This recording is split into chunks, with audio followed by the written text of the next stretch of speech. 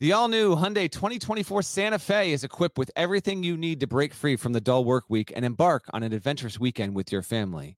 The Hyundai Santa Fe's features like available H-Track all-wheel drive, standard third-row seating, available dual wireless charging pads. You've got the H-Track all-wheel drive so you can take on those dirt trails and kick up some mud. Or the third-row seating gets your whole family in to experience the thrill together.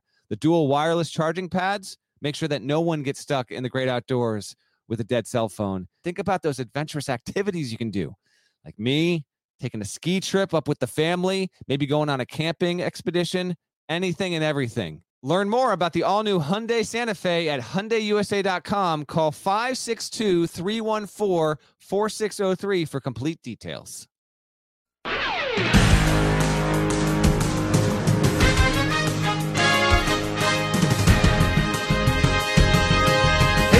Gary Parrish. It's Friday, March 12, 2021. Welcome back to the CBS Sports Eye on College Basketball podcast, where we sometimes discuss camel fighting dodo birds and Leaky Black. Matt Norlander is here with me, and you're not going to believe this, but we have more COVID-19 issues at the ACC tournament. One day after the biggest brand in the sport, the Duke Blue Devils, were removed from the ACC tournament because of a positive COVID test inside the program, the reigning national champions, the Virginia Cavaliers, were removed from the ACC tournament because of a positive COVID test inside the program. Meantime, North Carolina A&T, the number one seed in the MEAC tournament, also had to be removed from its conference tournament because of COVID issues. So I believe that's 7 teams in total that have been removed from their conference tournaments because of COVID issues. And now Selection Sunday is just 2 days away. The round of 64 of the NCAA tournament is scheduled to begin 1 week from today. Uncertainty, undeniably, currently dominates the sport. Deadleg, I'm going to let you take it from here. Tell us what we need to know about the Virginia situation that has removed the Cavaliers from the ACC tournament and advanced Georgia Tech to the ACC tournament title game. No one could have seen this coming, right, Parrish? No one. I think we saw it coming yesterday. Should I just pause everything right here, drop in yesterday's emergency podcast for the next 19 minutes, and then we can pick up later? I mean, goodness gracious. All right, I have a source that told me that the player on Virginia that has tested positive for COVID-19 played in the game versus Syracuse on Thursday. I had a story in the court report, my lead item on Thursday, that detailed Connexon, which is the technology that the NCAA tournament will use and what the ACC tournament and ACC teams have been using all season. Basically, the players wear these tile-shaped sensors on their person somewhere on their uniform, and they, at the end of the day or whenever they're done, they hand it back, and it goes up to this, secure. It goes through the secure software monitoring program, and it basically shows all of these unique tiles and these IDs connected to the people, how often they've been close to each other or not. And so it would stand to reason through either traditional contact tracing measurements, like people being the arbiters watching over this using video, and potentially the Connexon tech. This is what led to Virginia having to be removed from the ACC tournament. We don't know how many players or other people that aren't players are currently in quarantine for Virginia as we speak here. Again, I understand, like, you get this on back-to-back days, like there's going to be some PTSD that sets in. We just simply don't know. We don't know what Virginia's situation will be going forward. We know that the player who tested positive is not going to travel to Indianapolis at minimum. What remains to be seen is whether Virginia's availability for the NCAA tournament is actually in jeopardy and potentially on the table. We can certainly talk about the scenarios, Parrish, that can play out here, but we don't have the facts, which is important to keep in mind. There are obviously people that are in contact tracing isolation at the moment. It remains to be seen if those people are going. I have asked this specific question and have not heard back as we record this podcast. I have asked for everyone that had to go into contact tracing with Virginia right now, if it tests again on Friday, again Saturday, and then say Virginia, which is clearly eligible and good enough to get into the NCAA tournament, non-COVID reasons excluded, would those people in contact tracing be able to travel with the team so you essentially only have this one player if that's the only positive test? Can they leave on Sunday? Does their 7-day clock start again? Because, as a reminder, you have to do 7 straight days of negative tests before you can depart for Indianapolis.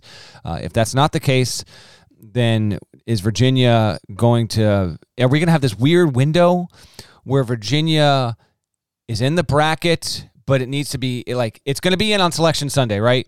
But its actual fate won't be known until Monday or Tuesday, and it won't be able to travel until Tuesday because the people in contact tracing quarantine, will they be able to leave by then?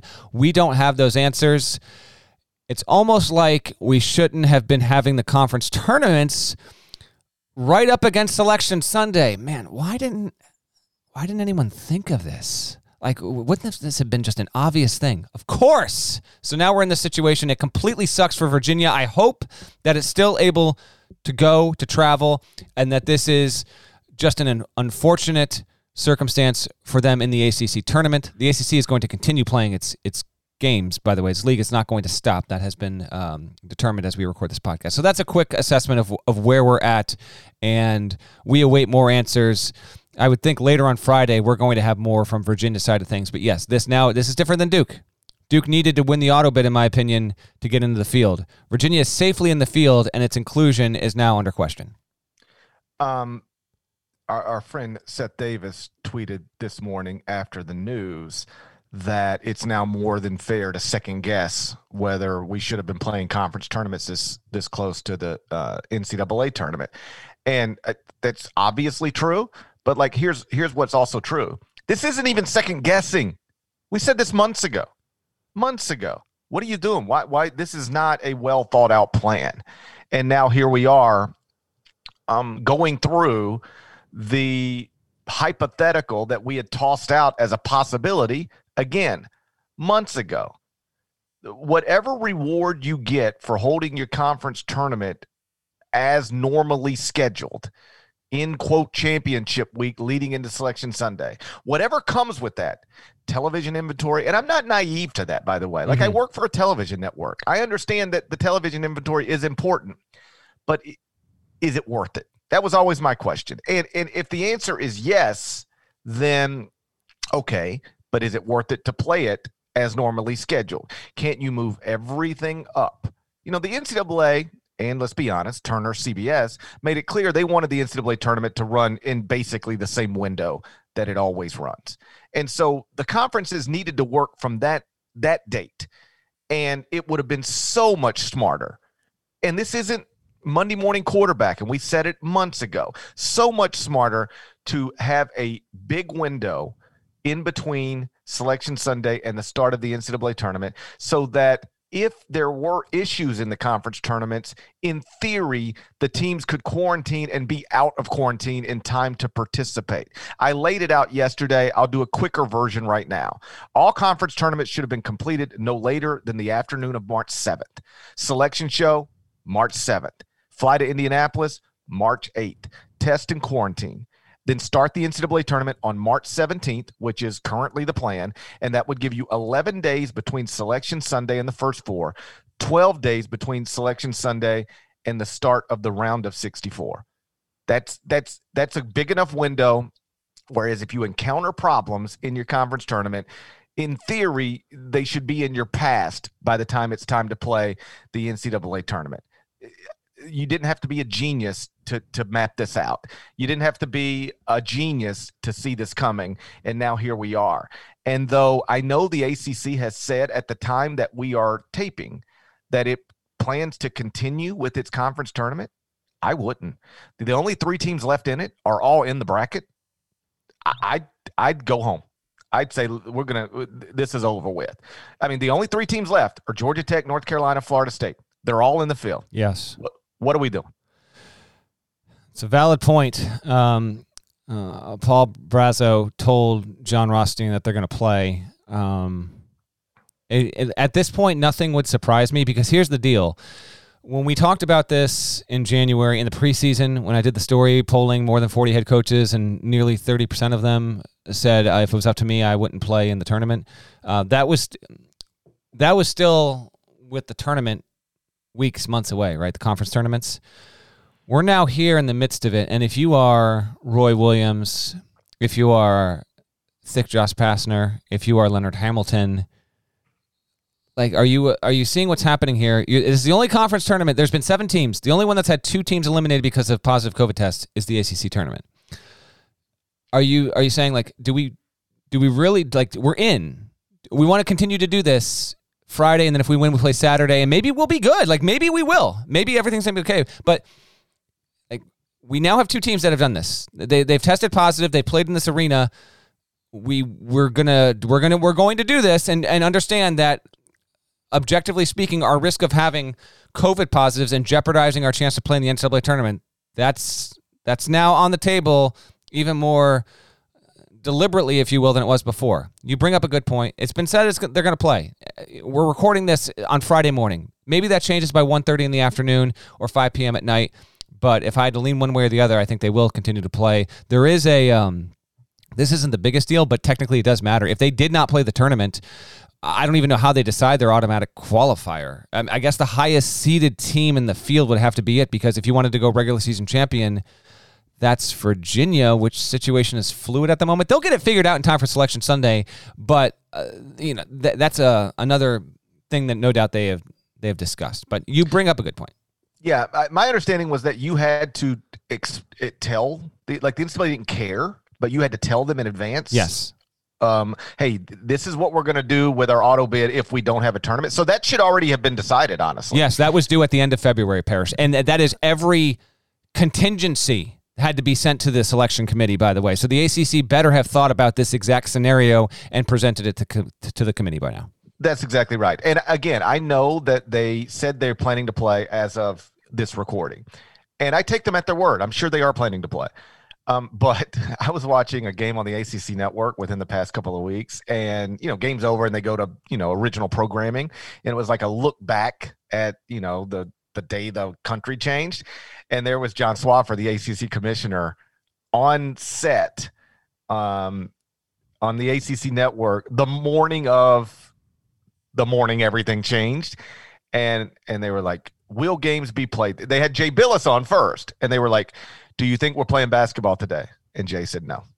And then they had John Swofford on, and they were like, will basketball be played today? And he was like, absolutely. And then, of course, basketball was not played. Yeah, John Swofford in the podcast intro from last week, by the way. He did make an appearance, yes. So the ACC a year ago was insistent on the morning that they canceled everything, that games were still going to be played. So, as always, we'll see.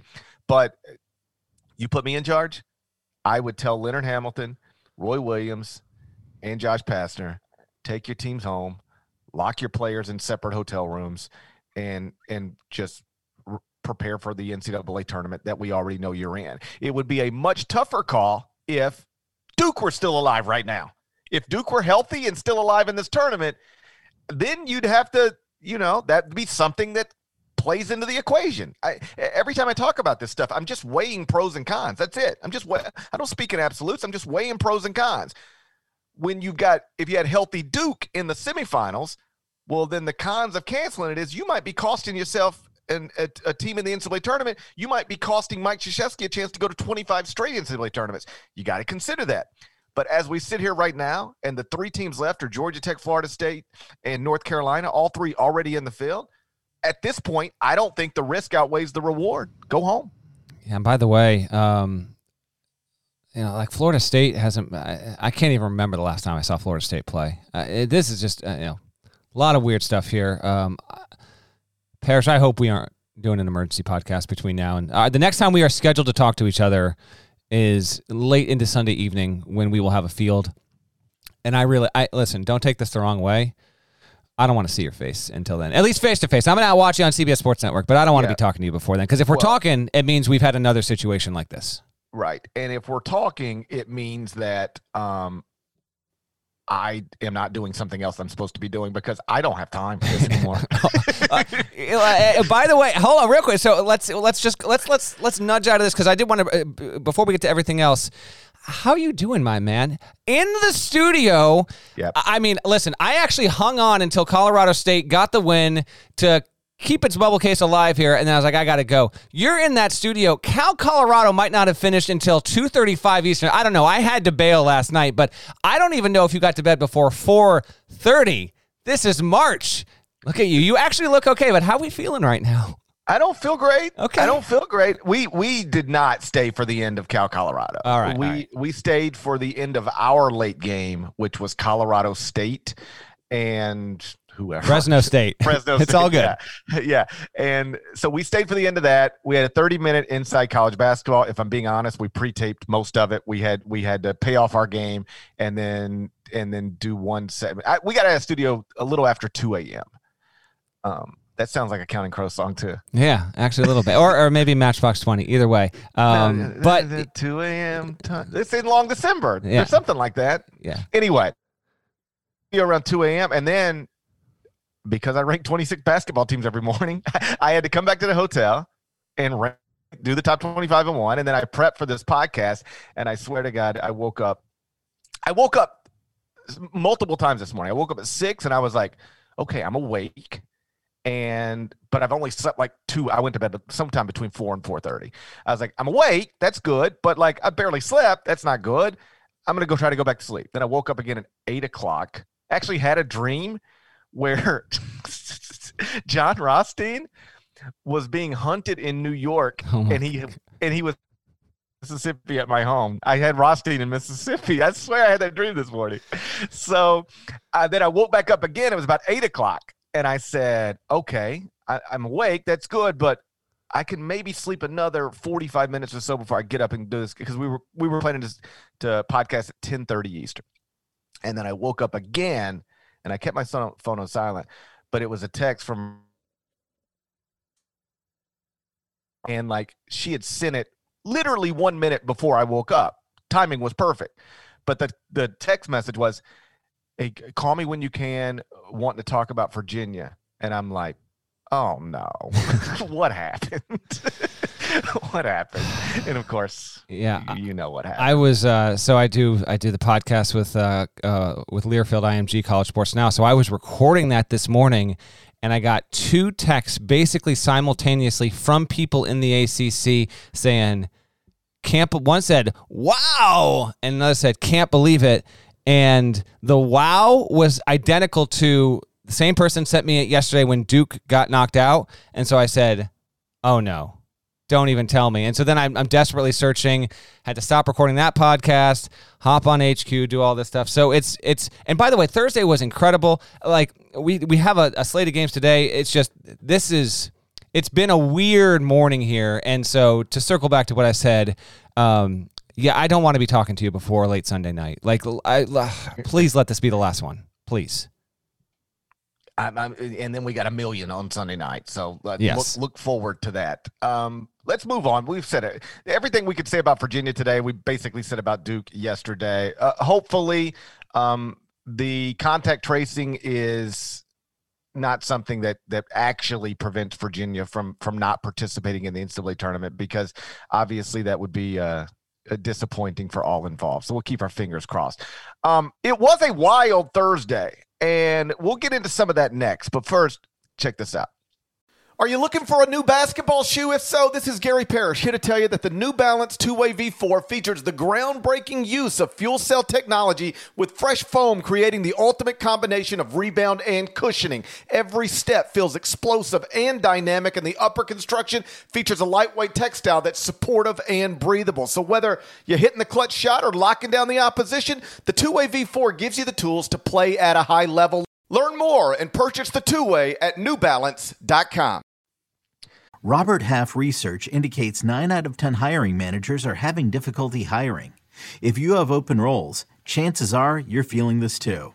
That's why you need Robert Half. Our specialized recruiting professionals engage with our proprietary AI to connect businesses of all sizes with highly skilled talent in finance and accounting, technology, marketing and creative, legal, and administrative and customer support.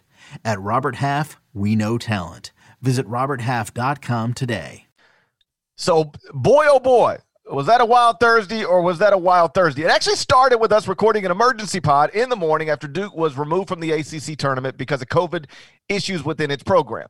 It ended with me talking on television for 30 minutes on CBS Sports Network well after 2 a.m. In between, we had a Virginia buzzer beater over Syracuse. We had Oklahoma State upsetting West Virginia again.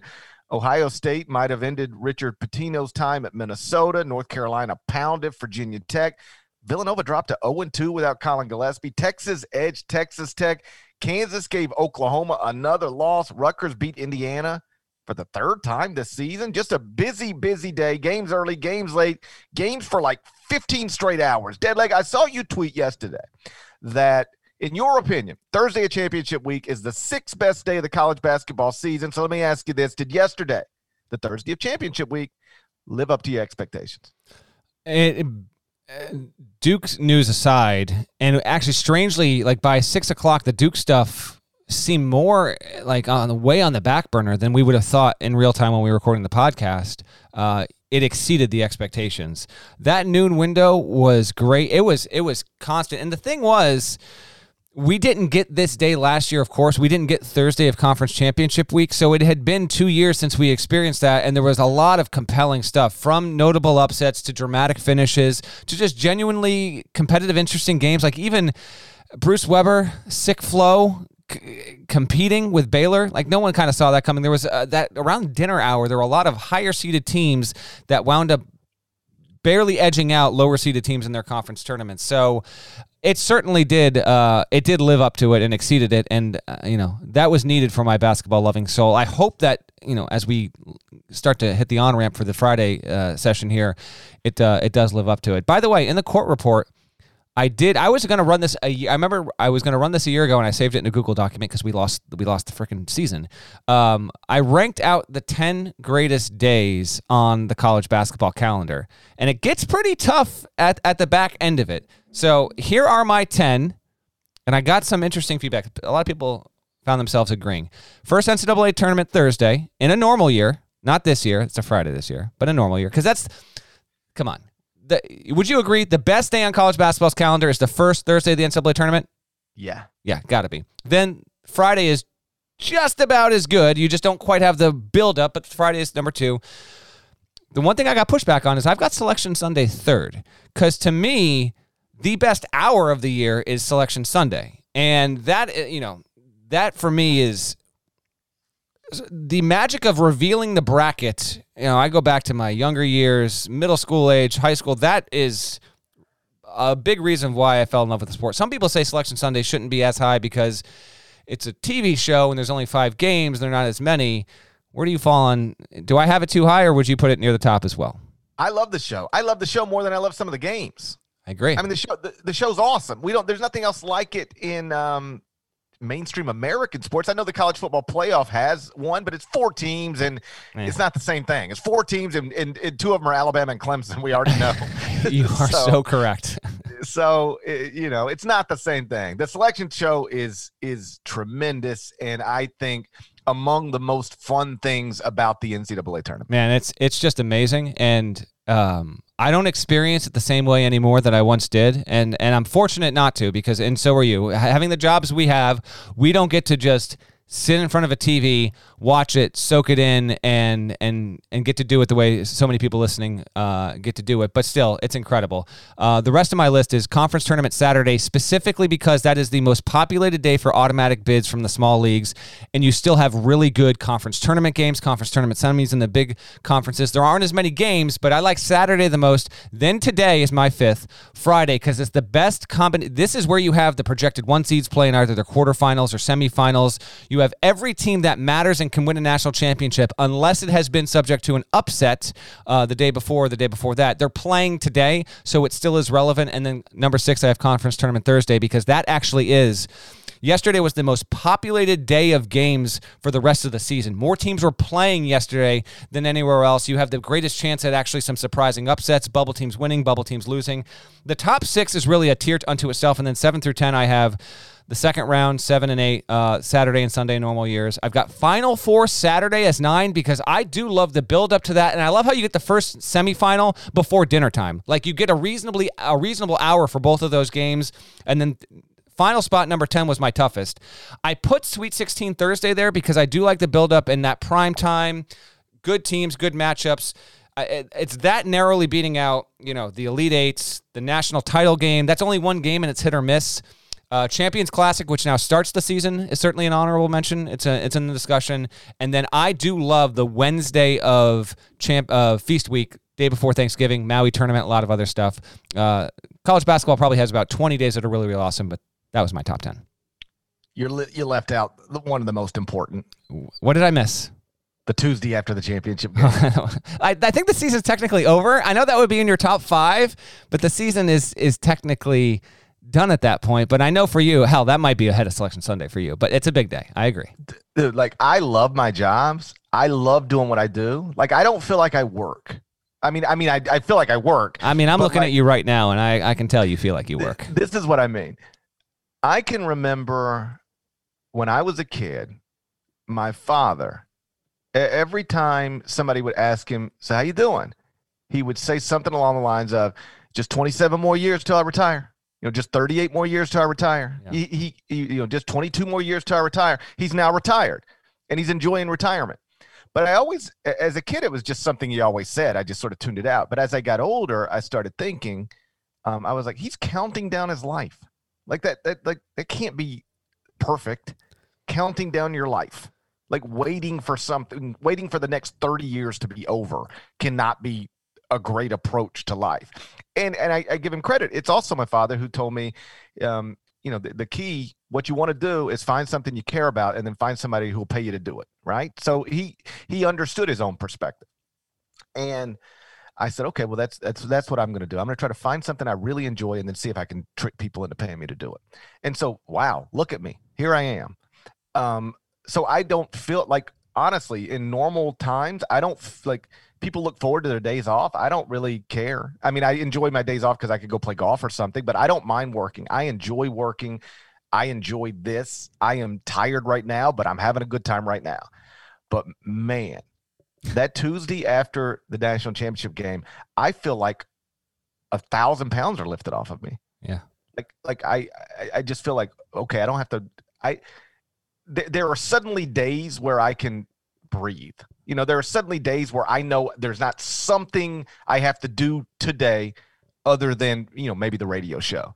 And that's an incredible feeling. Like, there are lots of people, I sort of envy this I don't want it, but I become envious of it sometimes. Like, there are people who get off work Friday at 5:00 and they don't have to think about work again until Monday at 9 a.m. They don't have nothing. They don't have to take a phone call. They don't have to tweet anything. Nothing. And we don't have jobs like that. We can never really turn completely off, but you can turn pretty far down after the day after the national championship game. So I always look forward to that because I've been home most of the past year anyway, but in normal times I've been gone so much I've barely seen my family. So I know I'm coming home. I get to unpack my suitcase. I can put it up, and then it's the start of baseball season. So it man, I go from working 24 hours a day. It feels like okay, I can get off work, get the green egg going, Mets Phillies on the TV in the backyard. Like, let's relax a little bit. So I really look forward to that day, even if I will enjoy every day between now and then. 3 more weeks, buddy, and we're going to get there. Can I ask you a quick question on Nova Georgetown just to spin it from what happened on Thursday here? What is your give me your thought, I guess, on the result period? And I do want to talk Ewing, but like, where do you think they will? If it was up to you, where are you slotting Villanova right now on the seed line? 5-6 range. I mean, they're clearly not the same team without Colin Gillespie. This is a team that, people thought was a Final Four contender. And for folks who don't know, Colin Gillespie, one of 3 Big East Players of the Year, has suffered a torn MCL that is expected to sideline him for the rest of the season. Since he went down, Villanova's played 2 games. Lost to Providence, lost to Georgetown. Lost to 2 teams that are unlikely to be in the NCAA tournament. Now, if you want to spin it slightly positive, it's 2 losses by a total of 3 points. So, get a stop, make a shot, could be 2 wins. But it's not. It's 2 losses. More troubling, it's not only that Villanova's 0-2 without Colin Gillespie, Villanova's 5-5 in its past 10 games. I think they're going to be punished on Selection Sunday for the performance without their most important player, because it is very clear they're a different team without Colin Gillespie, as they should be. Like, I know there's somebody out there going, oh, duh, they lost their best player and they're a different team. Thanks, Parrish. That's why you're the insider. I got it. But my only point is it is now well established and undeniable, and I think the selection committee will treat them as such. Yeah, they're it's going to be weird. It's almost going to be like Villanova's going to enter the tournament without the weight of expectations. Basically, they'll have a house money situation. Like, Jay Wright, you don't want to doubt him entirely, but just team does not look the same without Colin Gillespie. It's actually affected them more than I thought it would. And credit to Georgetown, no doubt about it. But Nova losing like that, that was the most surprising result of the day to me on Thursday. And just because I just didn't think Georgetown was going to have it. And Georgetown fans, I'm sure, are just overjoyed at just having this moment here. And Ewing gave us a great little post-game thing that I want to get to. But for Nova specifically, yeah, man, I'll be interested to see who they get matched up against. I would put them on the 6 line, I think. And if they landed there, wouldn't surprise me. But if you made me pick, my guess is they will put them on the 5. And now, the byproduct of that is, we had talked about it last week, I think on Sunday night's podcast. I said, listen, I think UConn should be the favorite to win the Big East tournament. And UConn actually was the favorite to win the Big East tournament.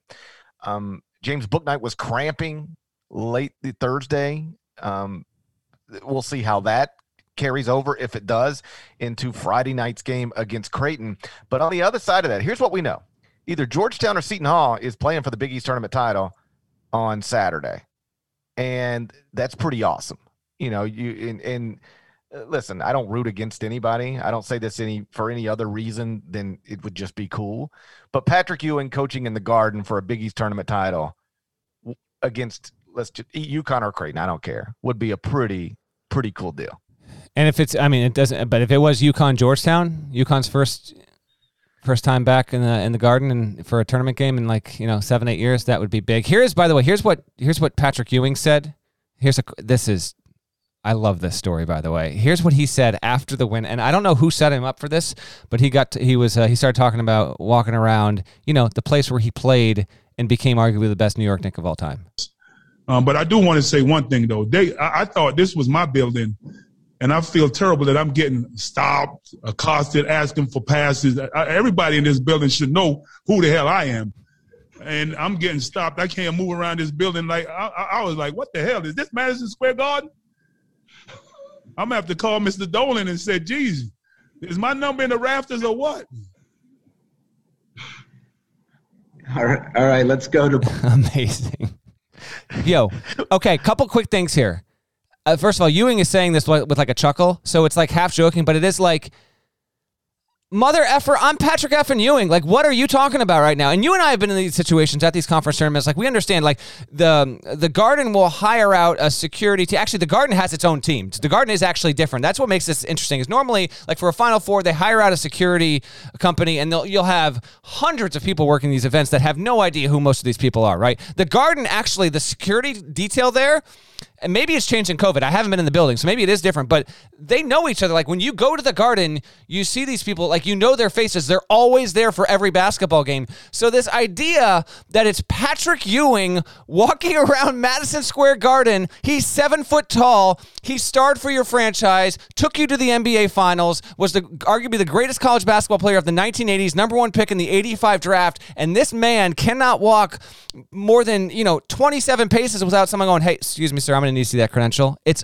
phenomenal to me. And if I'm Ewing, I'm playfully offended, but also calling James Dolan and be like, you got to get these guys off my back, man. I'm trying to win a Big East title, and you're telling me I got to show you who I am 5 times a day? Incredible. But that might have been my highlight of Thursday. Oh, it was terrific. And you're exactly right. He was saying it with a little bit of a grin and joke, but there's a part of that, there's some truth in there. Yo, I'm Patrick Ewing. What's going on here? Because I'm certain there was a time when he could walk around the Garden freely.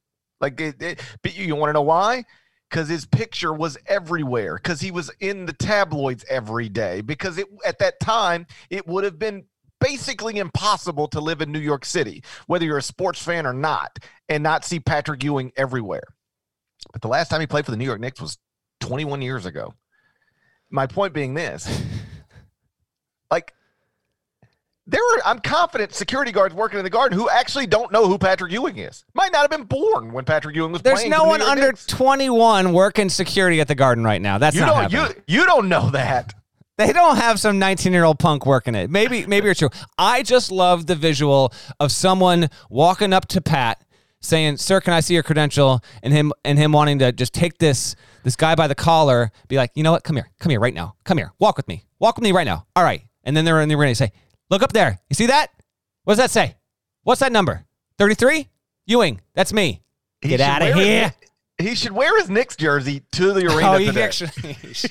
That would be terrific. Oh my gosh, he won't do this.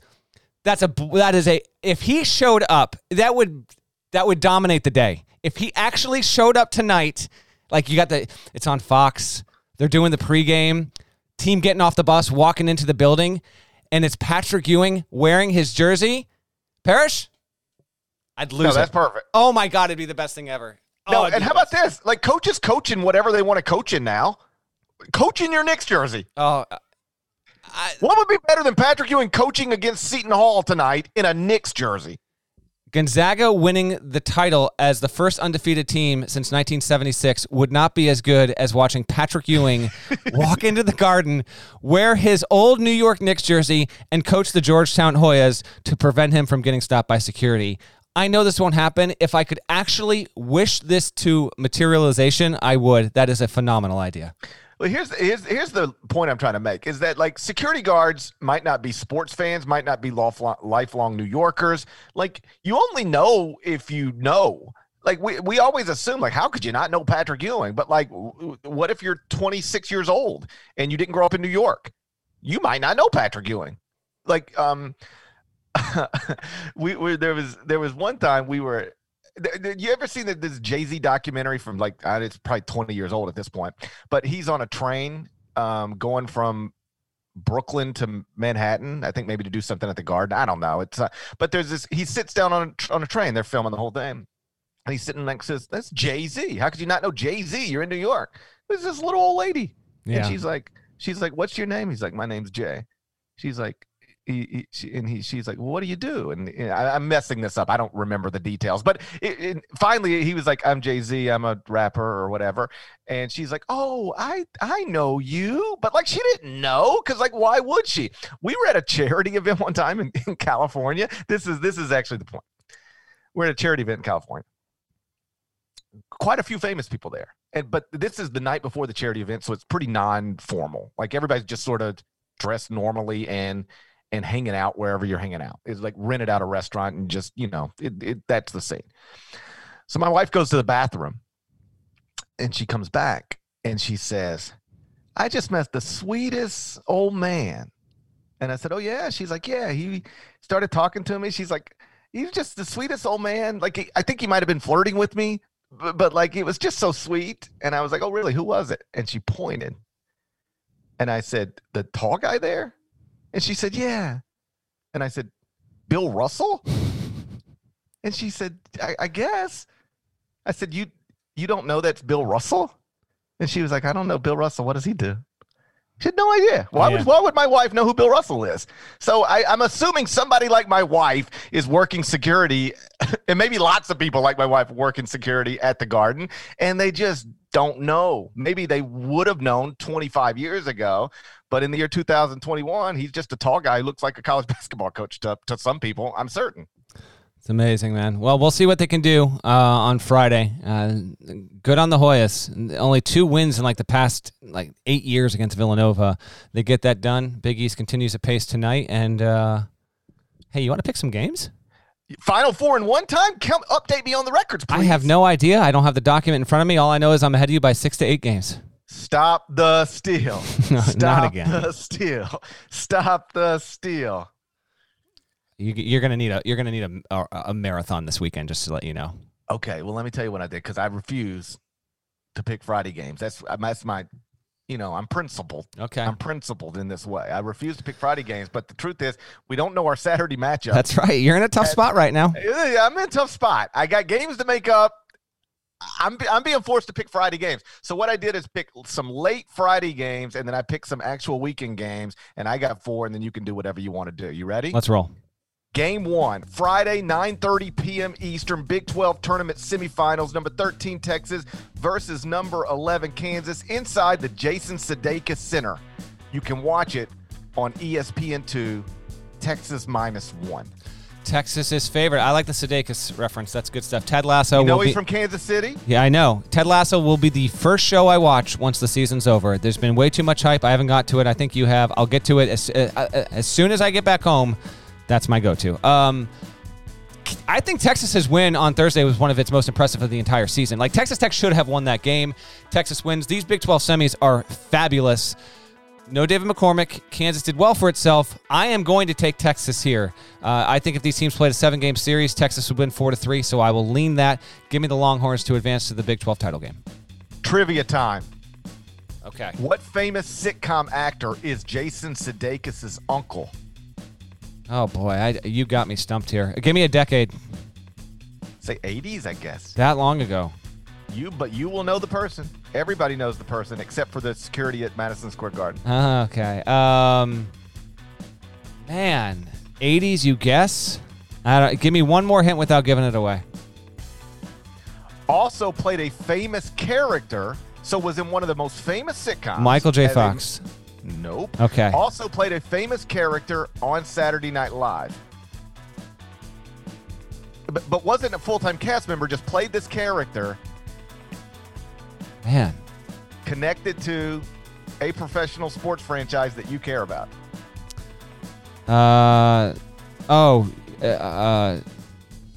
George Wendt? It is George Wendt. George Wendt is Jason Sudeikis' uncle? Yes, it's on Wikipedia. How about that? Must be true.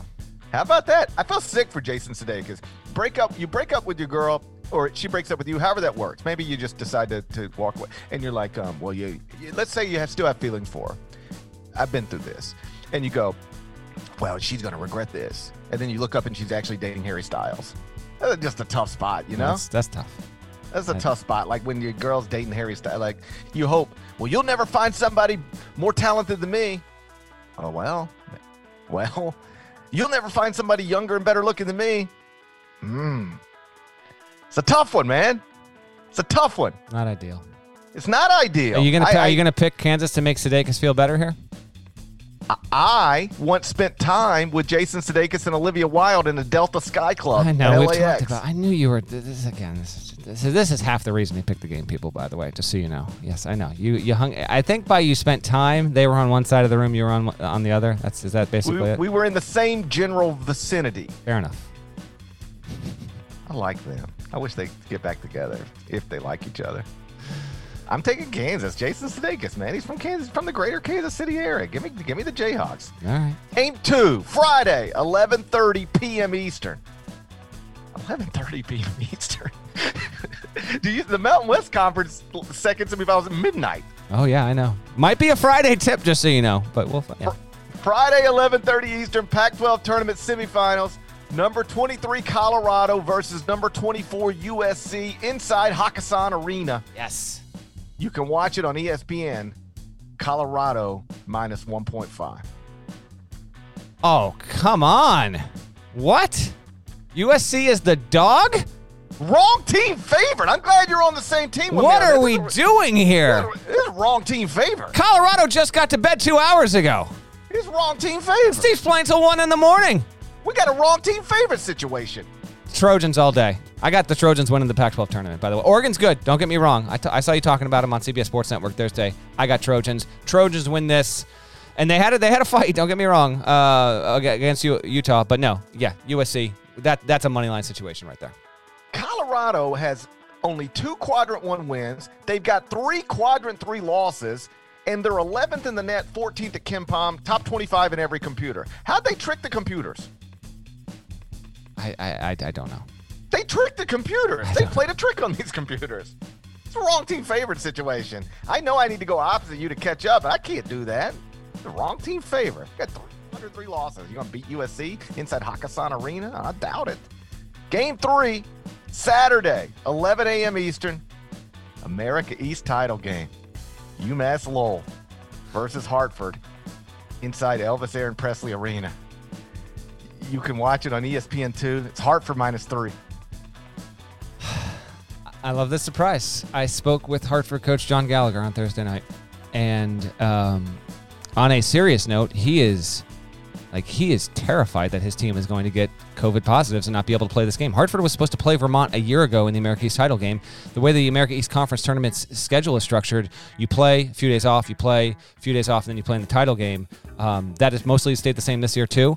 So Hartford knew, it played its semifinal, and then it had a 4 or 5 day break before its title game. They never got to play. Hartford's going to host this one. he gave me a couple reasons why they'll win or why they'll lose, like ball screen defense and all this kind of stuff. I was like, yeah, sure, whatever, man. But I'm taking Hartford here. Listen, UMass Lowell will earn my respect if it gets the auto bid, but until then, get out of my face. You had your chance in November. You blew it. Ohio State, we gave you the opportunity. You didn't come through. Hartford Hawks, breakfast. This is the brunch auto bid situation. Love the America East title game. Would love to scoot on up to Hartford. Gallagher's like, come on up. We got media availability. I was like, I got to be on HQ. I'd love to scoot up there and get back down to my house in time, but I can't pull it off. Give me the Hawks -3. I'm conflicted. On one hand, I got Elvis's alma mater, and on the other hand, I got John Gallagher. John Gallagher, his 11th year at Hartford. He's one win away from the NCAA tournament. Make it for the first time in his career. You got to decide right now. I'm a fellow Mississippian, like Elvis Aaron Presley. I grew up in the greater Memphis area, just like Elvis Aaron Presley eventually made his home. I was born in the same hospital where Elvis Aaron Presley died. My cousin was born in the same hospital where Elvis Aaron Presley died within days of it. So much so that my parents tried to go visit my aunt and uncle and weren't allowed in the hospital. You want to know why? Because Elvis was dead inside. There's a lot of stuff going on here. Pick this game. I once ran over a pedestrian on Elvis Presley Boulevard. That's a fact. Do not give me grief for accidentally nudging up against a homeless man when you're telling me you just did what you just did. I ran over a pedestrian on Elvis Presley Boulevard. That's worse. That's a fact. I'll tell that story someday. I ran over a pedestrian. I mean, like the movies. Hit him, boom, he pops up, smashes my windshield, flies over my car, lands behind me. Pick this game. I can't be disloyal to John Gallagher. I say all that, and then I have to tell you I cannot be disloyal to John Gallagher. There's only one thing that would make me happier than Elvis's alma mater being in the NCAA tournament, and it's John Gallagher being in the NCAA tournament. I have to lay points with Hartford. Yeah, you do. It's tough. Hawks. It's tough, but I know I'm doing the right thing. Hawks, baby. I know I'm doing the right thing. Sunday, 1 p.m. Eastern, A10 tournament title game. VCU versus St. Bonaventure inside Adrian and Amy Wojnarowski Arena. You can watch it on CBS. It's America's most watched network. It's the network of stars. Bonnie's -1.5. Bonnies are in. No matter what, they're good. They're good to go. VCU is a little bit trickier here, just from a selection standpoint. Although a lot of bubble teams took losses in the past 2 days that couldn't afford it. I think VCU is in no matter what. I honestly, after what I've seen, when this matchup got finalized, it's been what, a week now almost? It's 4 years. I know. 4 years. The A10 semifinals were 4 years ago. Hey, but credit to the conference commissioner. The A10 is not running up into the issues that some other leagues have, in part because it bumped everything up except the title game. Hopefully all goes well and this thing can be played as scheduled on CBS on Sunday. When VCU got into the title game, I thought it was in a somewhat precarious position. I think both these teams are in. I think that they can go in and comfortably know that if they lose, they're going to be fine. Bonaventure's resume is better. I think that it's if VCU wins, maybe they'll wind up in the same seed line. What did you say the line was? Bonnie's -1.5. Since I know you're taking the Bonnies, I'm going to give you the opportunity to try and make up some ground here. I will ride with Mike Rhodes and the Rams. You don't want to go to war. Don't start no stuff. There won't be no stuff. I have played multiple times at tournaments with the VCU Pep Band. I will ride with the Commonwealth. I have to be loyal to the Wojnarowskis. Of course. It would. Plus, like what St. Bonaventure. Listen, they've won the A10 twice now. They've won the A10 tournament once back in 2012. Never won both in the same season. The Bonnies winning both the A10 regular season title and the A10 tournament in the same season would be historic and cool. I'm laying the points with St. Bonaventure. Okay. Go. I'm not going to run down everything you need to know. If you're listening to this podcast, you're locked in. You know it's a huge day. But bubble teams to keep an eye on and be aware of. Wichita State against South Florida. That's a big one. The one that I'm going to pick, I think, is the most significant one of the day overall. But it is a good bubble day. Ole Miss has got to play LSU. If it beats LSU, it's going to have a good case. But to me, the biggest game of the day between bubble teams, and it might technically happen and start on Saturday, is Utah versus Colorado State. I didn't think of what's a Vegas? How about Utah State? What did I say? Utah? That'd be a hell of a thing if Utah could lose in the Pac-12 tournament and scoot on over to the Mountain West, by the way. Quite the gambit if it could pull that off. But that's the way it ought to work. If you lose in the Pac-12 tournament, you get funneled straight into the Mountain West. Exactly. This is at Thomas and Mack, so hell, we'll go Jerry Tarkanian. The Jerry Tarkanian Center here. This is going to be about midnight on CBS Sports Network. GP will be on pregame, halftime, post, the whole deal there. Winner is... I think Colorado State's definitely in if it wins this game. I think Colorado State's in no matter what. You think it's in no matter what?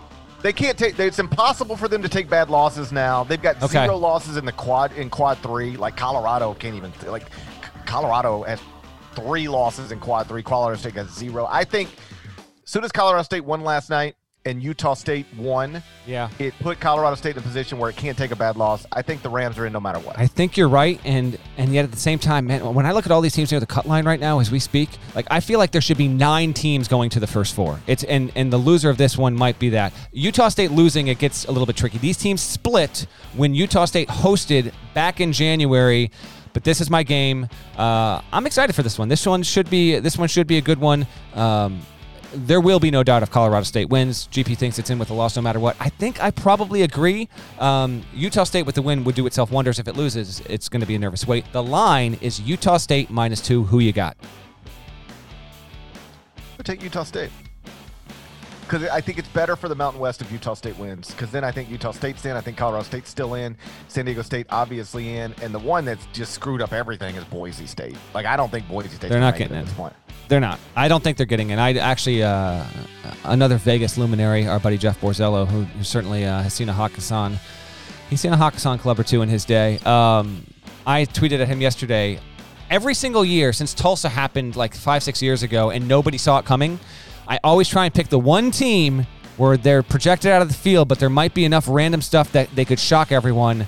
I think Boise State is that team this season, which means I don't think they're going to get in, but I think they're the most likely team that's kind of universally seen as on the bubble, but out by everyone. And if there was going to be one shocker, it'd be them. I don't think they're getting in. I think the Mountain West will send 3. Unfortunately, GP, we agree with this. I think Utah State's the better team. It's got the best player on the floor, Neemias Queta. Colorado State's been good, and they can certainly win the game. It's projected to only be a 2-point spread. Utah State ranks 39th at KenPom. Colorado State ranks 59th. I agree with you. We both got the Aggies here. Is it time to go? Yeah, we got to get out of here. Let's get on the horse. Let's go. Shouts to Devin Downey. Shouts to Chester, South Carolina. Shouts to Terry MF and Teagle. Legend. Shouts to Larnell. Thank you guys for listening once again to the Eye on College Basketball Podcast.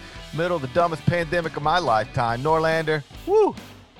Never seen one like this. First Duke, then Virginia. Who they going to get next? I hope nobody. Who they going to get next? Please, if you're not subscribed, please go subscribe anywhere you subscribe to podcasts, including Apple Podcasts. We'd appreciate it. And we'll talk to you again whenever we need to talk to you again. But hopefully it's Sunday night after we have a bracket. Until then, take care.